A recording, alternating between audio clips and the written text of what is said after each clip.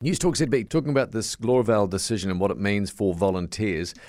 Catherine Dalzell is a senior barrister specialising in employment law. She joins us now. Hello, Catherine. Hey, Catherine. Hey, good afternoon. So in your view, this does set a precedent and I guess raise a lot of concerns for organisations that rely on volunteers. Absolutely, yes. While this does deal with established law in New Zealand, it's given us a much clearer statement of what this means for organisations, particularly where there is a religious element to it. Catherine, I'm reading this text on behalf of a bunch we've received. You're an expert. This is your field of expertise. You'll appreciate this nationwide show has all manner of so-called experts, so including us. So it says the Gloriavale case has a distinct and unique set of circumstances. Therefore, it is entirely unlikely you're being a scaremonger, Simon, to apply to any other voluntary roles you've mentioned. Oh, yeah. Look, I actually think that, believe it or not, there is a level of expertise in that because I think that there is a point to be made that the standard voluntary work that we do for charities, churches and things like that will not be captured by this judgment. So we're still allowed to be volunteers and to do our good works in the community. But but what this is a challenge even to those organisations and to other ones where to all of these sorts of voluntary organisations, what is the real nature of the relationship? Is this just a voluntary situation where I go down to help my local community, or is it something more? And what I think is quite a well-crafted judgment, Judge Ingalls just goes through and sort of says these are the things that really influence this decision, including a commercial imperative about working so that the community was able to earn significant sums of money. What about the age issue? Is there an age limit on when this can all apply or when it should apply? What the court said is no.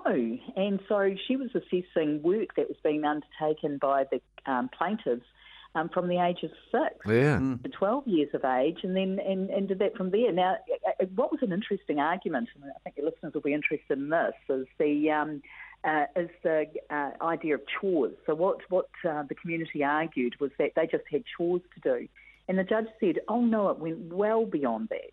This wasn't making them empty the dishwasher, and she didn't say it like this, but this isn't about them emptying the dishwasher and putting out the rubbish.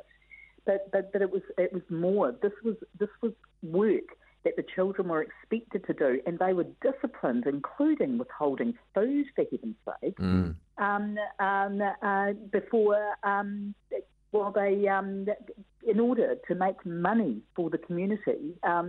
And the argument was also advanced, well, that was so they could participate in the benefits of the community, but that doesn't appear to have been the case. The benefits are getting food, shelter, community activities and things like that. And I would have thought those were basic human rights. Where does it leave work experience, the old-fashioned, work experience or internships then? Oh, great question, because in some cases employers will give people work experience and it's clear that they are there as a volunteer. It's for a short period of time. The issue of control, integration with the business and financial contribution really isn't there. If somebody just comes in to do work experience for a week. But it does raise issues about those longer-term arrangements. And this has happened when the plaintiffs became older and got to the age of 16, where they were doing sort of work experience agreements. And again, the community tried to argue that was just a work experience. But they were working huge hours per week, well over 40 hours per week, again, for the community to commercially sell what the products of their work. And they were they certainly weren't in any training. They got no certificate at the end of it. Yeah, those sorts of things. So really well set out in the judgment. What about you mentioned the number of hours? So I guess for me, being a layperson, it's kind of like I almost want a number of hours set in place. It says beyond that, it's not voluntary. It's actually employee status. See, we've got text from a hospice worker who loves what they do, but at times the work is grueling, they said, and they work in excess of 40 hours volunteering every week. So where does it leave a place like that? Well, again, that would be part of the whole matrix of what's going on there, including control. Can they just walk away from that? Sort of what are the arrangements? And is this effectively an employment relationship rather than just a voluntary arrangement? But the hours will come into it. Sometimes these young folk were working 50 to 60 to 70 hours a week, and that suggests, but part of that was the control. It also, the sad thing about me, on October every year we celebrate the 40-hour working week, and I don't think there was anything to celebrate here. No, and look, we've got 30 seconds left, but does it strike you as odd that one decision basically said they were volunteers, and then the employment court rules that they were not? Is that commonplace to have that complete 180? contrary view? Well, yes, because you get 5 lawyers in a room, you've got 5 different opinions. Right. So, not surprising you've got what's going on here. But yeah, no, this is a key part of the decision is for the Department of Labour or the Labour Inspectorate to now go and review their assessments because the Employment Court has said they got it wrong. So good to get your expertise, Catherine. Yes. Thank you for your time.